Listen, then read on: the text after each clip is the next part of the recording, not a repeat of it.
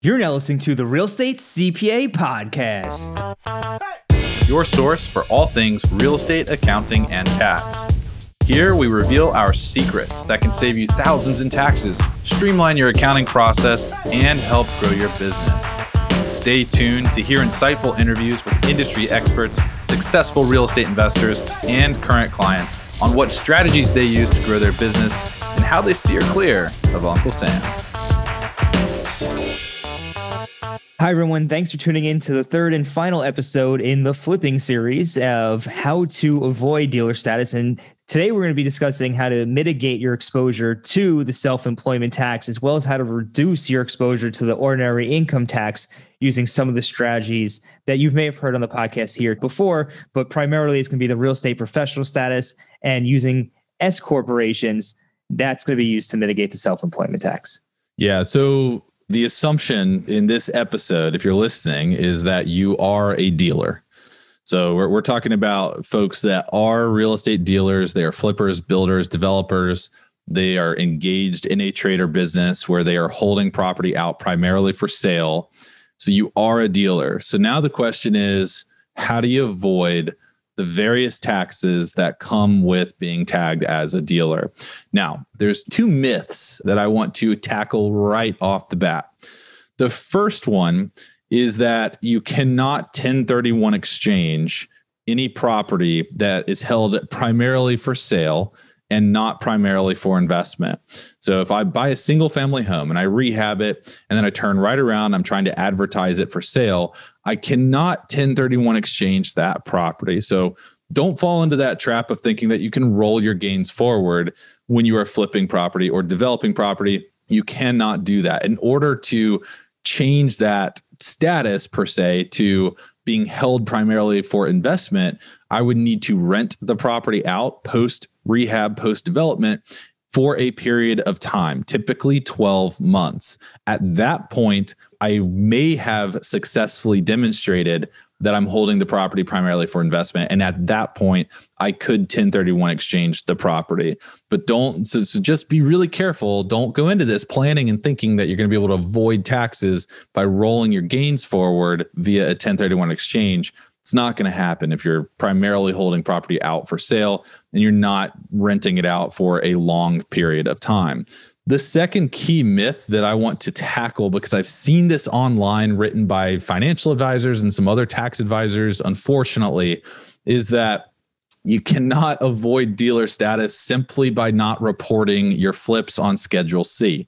So I've seen content online where people advocate for advisors, I should say, advocate for simply reporting your flips on Schedule E or on Schedule D.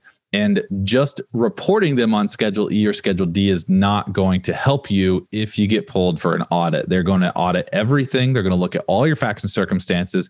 They're going to be trying to determine, was your property primarily held for sale? They're going to look at the 9 factors we discussed in episode 1 of this series. So don't think that you can skirt the rules or get cute with it simply by not reporting it on Schedule C, which is where it should go. You have to structure all of your facts and circumstances to point to the fact that you're a real estate investor, not a real estate dealer. We have helped clients in the past correct this mistake from their prior CPAs and tax accountants, where the CPAs will say, well, you're flipping property, but if we report it on Schedule D, you're an investor, not a dealer. That's just not going to fly. Think about an IRS auditor pulling your file and asking you a bunch of questions. They're going to get to the fact real quick that you're a flipper and you just incorrectly reported your flips on Schedule D versus Schedule C. They're not going to say, oh, because you reported on Schedule D, you must not be a flipper. That's not how it's going to work. So be real careful with this. There is bad advice online. We've seen it. And that's why I wanted to point this myth out. Just don't fall into that trap. You got to work with people that are going to tell you what you need to hear to win IRS audits, not what you want to hear.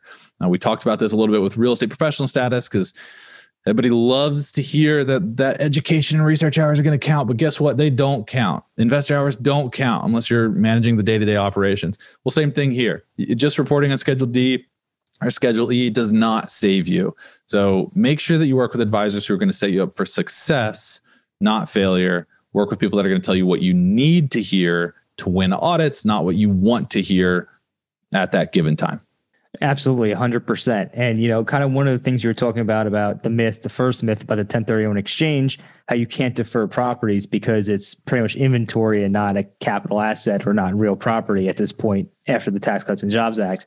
You can't use passive losses, generally speaking, to offset profits. We'll call it profits, the ordinary income generated from your flips, because it's not a rental activity, right? This is not considered an investment property. It's not considered passive. This is an active business.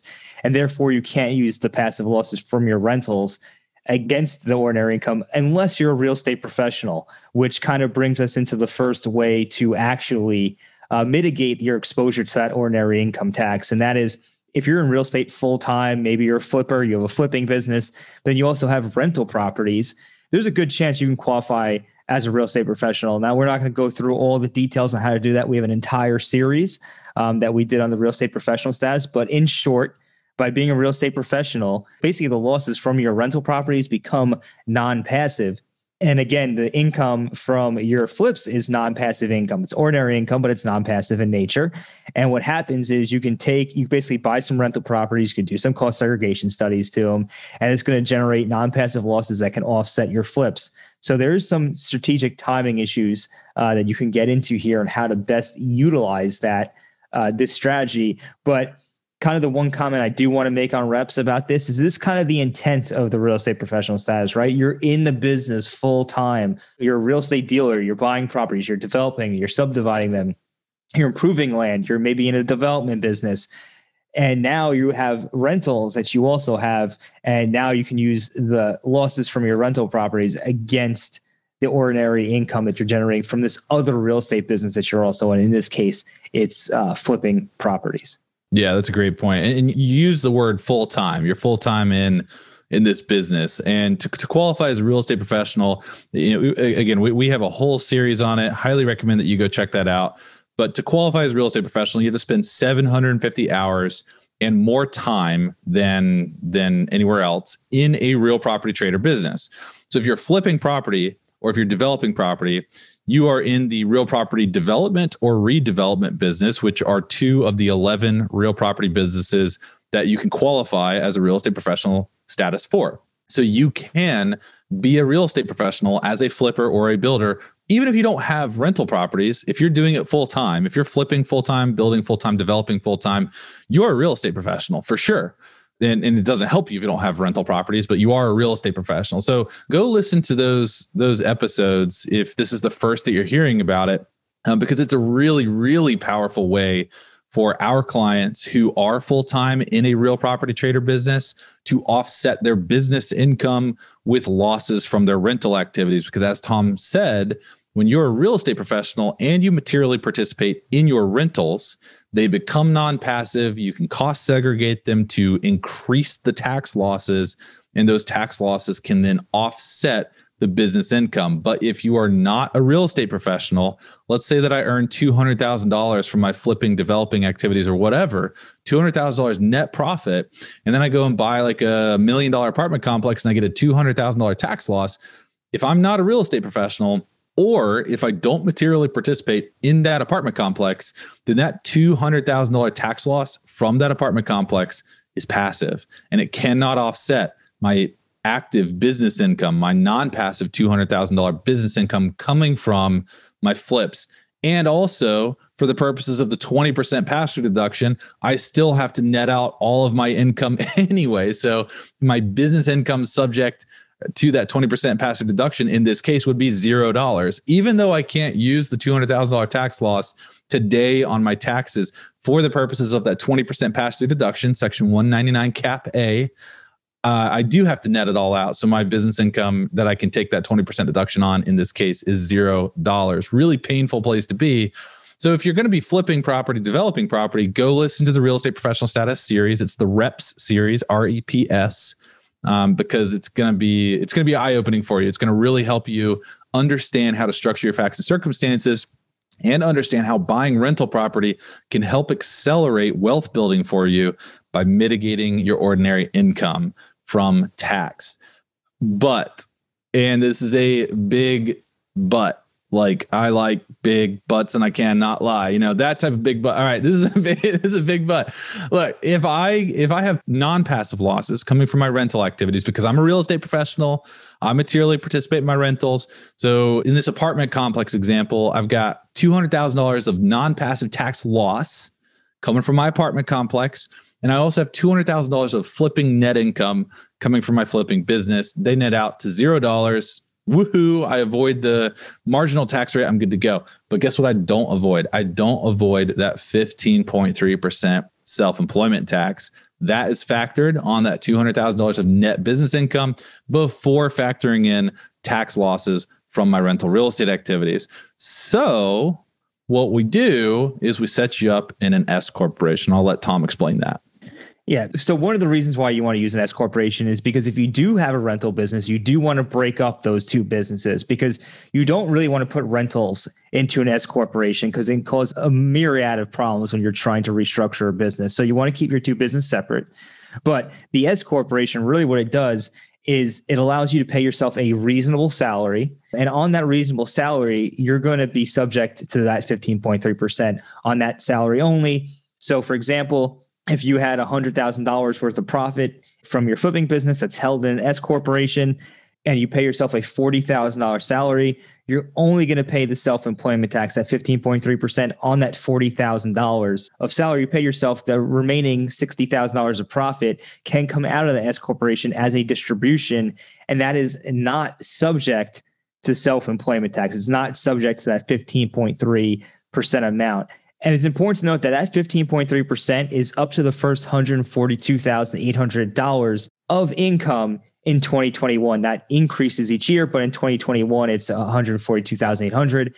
And then above that threshold, there is a 2.9% Medicare tax beyond that. So you can have an exposure, a pretty large exposure. Well, I'm sure we'll get into some numbers in a little bit, which is why the S corporation helps. But it's also important to note that with the Biden tax changes that are coming up, they are talking about potentially adding a 3.8% tax onto those distributions.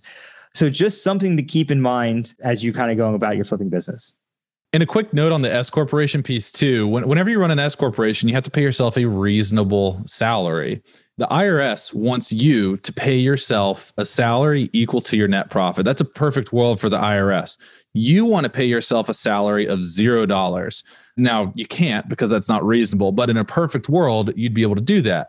And the reason for that is like Tom was saying, the salary portion is the portion of your net profits from an S corporation subject to that 15.3% tax. So if you pay yourself a salary of $0 and then take a $200,000 distribution of profits, you avoid that 15.3% tax on that $200,000 of distribution of profits. And by the way, you also have that apartment complex over there on the back end that you're materially participating in that's creating that $200,000 of tax loss. You owe $0 in tax, right? So the IRS wants you to pay a $200,000 salary so that you pay the entire 15.3%. Then once that's phased out, the Medicare taxes, you pay the entire FICA tax on that $200,000. So what you have to do is you have to determine a reasonable salary. And the way to think about it is meeting in the middle to some degree. Now, you can come up with random reasonable salaries. Like we see a lot of advisors that just pull numbers out of the air. They say, oh, well, you need to pay yourself 60% of net profits, or you need to pay yourself 30% of net profits, or 90% of net profits. Then you ask them, how did you come up with that number? And they go, well, that's based on my experience. Well, personally, for me, your experience is hogwash. I don't care about your experience. I care about actual facts and actual data. So what we do is we go to the Bureau of Labor Statistics and we start doing actual research on the activities that you're performing in your geographic location to come up with a weighted hourly rate. Right? Because if you're running a flipping business, what are you doing? You're scheduling calls and contractors. Well, that's an admin job. Maybe you're paying $10 an hour for something like that. You're also doing the technical work, the GC work. Maybe that's $50 an hour. You're also doing the CEO strategy vision level work. That might be $300 an hour. So we have to look at how much time you spend in these various buckets in your geographic region. Then we have to come up with a weighted hourly rate. So we take all those hours and we multiply it basically by the ratio of time that you spend in all those buckets. We've got a weighted hourly rate. Then we multiply that weighted hourly rate by how much time you spend in your business every year.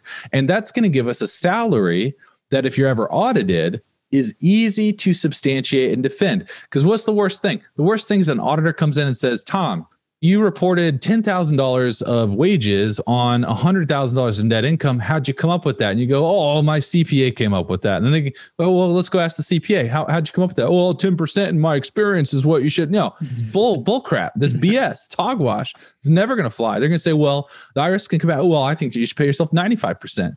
And now you're going to battle it out. But instead, if you go and you say, hey, Tom, you're paying yourself $10,000 on $100,000 of profit. We don't think that's reasonable. Why? And Tom's able to produce a memo that documents the analysis with actual third-party statistics. How does an auditor argue that? That's very difficult at that point. You've put yourself in a way better position, and now you're not subject to whatever the auditor's feeling that day, right? You're challenging them to step up to the plate and talk facts. And that's the difference between winning an audit and losing an audit. So don't just jump into this stuff thinking that you can just come up with any random salary. It's not going to work. If you ever get pulled for an audit, you will lose. We have seen people lose, and it's painful. You get penalties, you get interest, back taxes. It's painful. And sometimes those penalties can be substantial depending on how far off you are. So you don't want to mess around with this type of stuff. Make sure that you do the actual analysis or hire somebody that will. Absolutely. And those are the two primary ways to do it. I will add that sometimes people do use C corporations for this. Depends on what your ultimate strategy and goal is. Primarily where we see the C corps being used, though, is in retirement accounts. So, for example, if you do use a self-directed IRA or 401k, you are going to be considered to be in an ordinary course of a business here because you are flipping properties on a regular basis. And you would be subject to UBIT. We're not going to go through UBIT today, but UBIT's a tax on your retirement accounts when you're engaged in the ordinary course of a business. And what the C corporation allows you to do is allow you to basically pay tax at that 21% rate. And because it's a C corporation and not a partnership or pass-through entity or a sole proprietorship, if you will, I don't know how that works, what that's called with an IRA, but basically you don't pay that. You're not subject to UBIT, and you could skirt UBIT, get away with it by using a C corporation when you're flipping properties within your IRA. So there's something else to keep in mind, because I know I get a lot of questions out there. Well, what if I use a checkbook IRA? How does that work? And long story short, you would be subject to UBIT if you do flip properties continuous, because you are going to be considered to be in a business.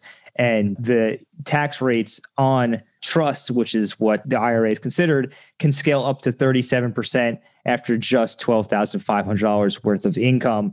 So by using that C corporation at the 21% rate, you're actually cutting that tax down perhaps significantly. And it's just something you're going to want to keep in mind if you are considering flipping through an IRA. Just figure it as something to toss in here because it is a related topic. Hey everyone, thanks again for tuning in to today's episode. Before you go, we did want to remind everybody about the Tax Smart Real Estate Investor Facebook community with over 2,500 members and counting. There are a ton of great conversations taking place right now between real estate investors of all levels. And with the Biden tax changes in the pipeline, this is something you're not going to want to miss out on. To join, go to www.facebook.com/TaxSmartInvestors or search for Tax Smart Investors on Facebook to join today. Everybody, thanks for tuning in. We'll catch you on the next series. And until then, happy investing. Thanks for listening to today's show. If you enjoyed the show, please find us on iTunes and leave us a review.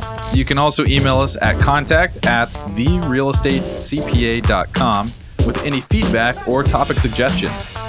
We are always taking on new clients, and with the new tax laws in play, you really don't want to navigate this alone. Let us help you save money on taxes and with your accounting and CFO needs. To become a client, navigate to our client page at therealestatecpa.com and fill out a web form with as much detail about your situation as possible. Thanks so much for listening. Have a great rest of your week.